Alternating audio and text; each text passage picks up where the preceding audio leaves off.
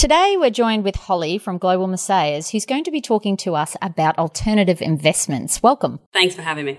So, a quick definition. What is an alternative investment? Sure. Well, alternative investments are what defined as opposite to traditional investments. So perhaps it's easier to define what those are first and then explain alternatives. So traditional investments are the ones that most investors would be familiar with. Might be the stock market where you buy shares, or property, whether it's direct or through a property fund of sorts, and cash and term deposits. These are the three sort of trinity of traditional products that most portfolios are made up of.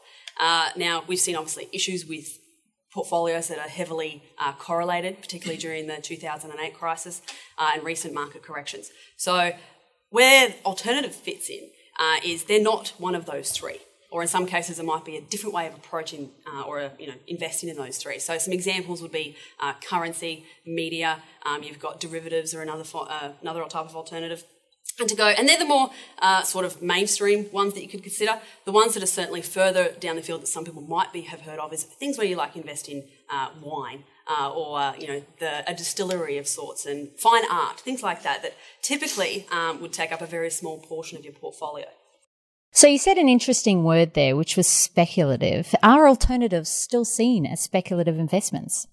Yeah, it's quite interesting. I actually think we're in a transition period at the moment where people are looking at what was once considered, perhaps fringe or speculative, as you say, and going, actually, is that where it fits? They're looking at their portfolio and going, I've lost a decade of returns thanks to sticking with traditional.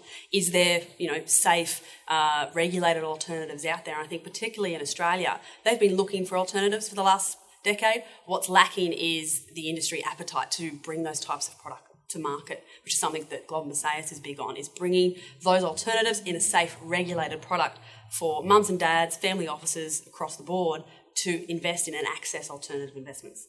So if I'm to diversify my portfolio and add in some modern alternatives, what is your tip? What are you looking at and what do you find interesting from an investor's point of view?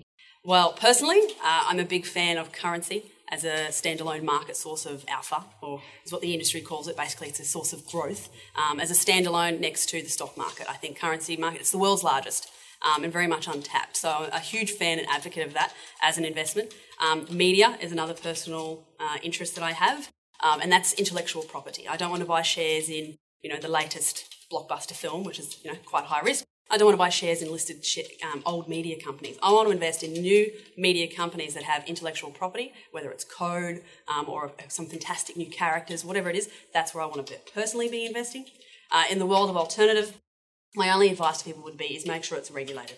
Australia has one of the highest regulatory regimes in the world. We're very well respected. We also bring to market some of the most sophisticated products that are available globally.